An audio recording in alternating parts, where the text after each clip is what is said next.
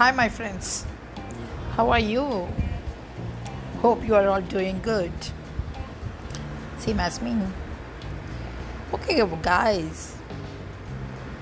You might have heard, or you always tell, if someone asks you to do something, you will tell, I don't have time. Yeah, I don't have time. I am sure there is not even a single person who does not lament this way. A person who says that he has no time is the biggest fool on this earth. When you say that you have no time, is that your watch is running faster? Never. All of us are equally best out with 24 hours a day. Then, why you say that you have no time? Indirectly, you are declaring yourself that you don't have enough mental space to assimilate all that you have to do. Now, let us take one example. Like, think you are going for a journey and you are packing your clothes. If you crumble them, will you be able to keep lot number of clothes in the suitcase? But think, if you are keeping everything properly, pressed properly and folded neatly, you will be able to keep more number of clothes inside. Suddenly, this suitcase seems to take more capacity. It can take in much more than when everything is ruffled. The same is the case with the mind and the thoughts. The thoughts must be neatly set in order. You will feel a dramatic increase in your mental capacity.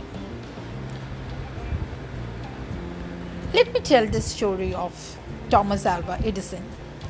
This story happened in December 1914. His lab caught fire. Most of his works and his dreams were destroyed. Its loss amounted to over $2 million. At the height of the fire, he called his son and shouted, "Charles, where's your mother?" Son replied, "I don't know." Edison shouted back, "Bring her here. She will never see anything like this as long as she lives." In fact, Edison demonstrated the Spanish proverb, "If your house is on fire, warm yourself by it." The next morning, he looked. The disaster happened to him. What he told, there is a great value in disaster. All our mistakes are burned up. Thank God I can start something new. 3 weeks after the fire, Edison managed to deliver his first phonograph. This attitude is very much helpful in the proper utilization of time. Much of our time we utilize in regrets about the past or anxiety about the future. When our mind is wandering in the past and future, how you are going to manage to discharge your duties? The past is beyond recovery. Past is past. It is over. It is done. And your future is uncertain. You don't know what is going to happen. The present is with you. So be in the present. The present is omnipresent. There what you are able to do anything. Another form of wastage of time is of unnecessary thoughts, words and deeds.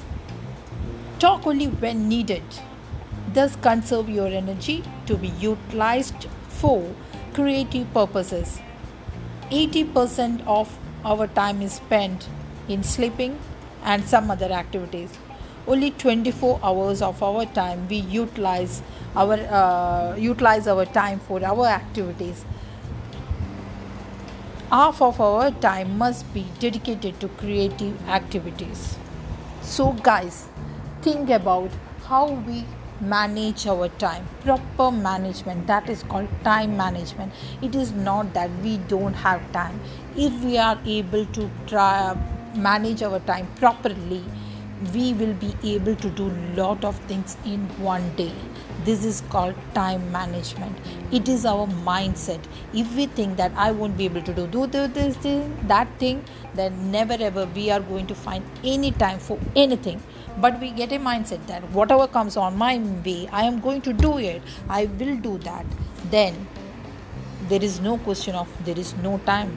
The phrase is not there, is not applicable to you. So it's your mindset. Thank you.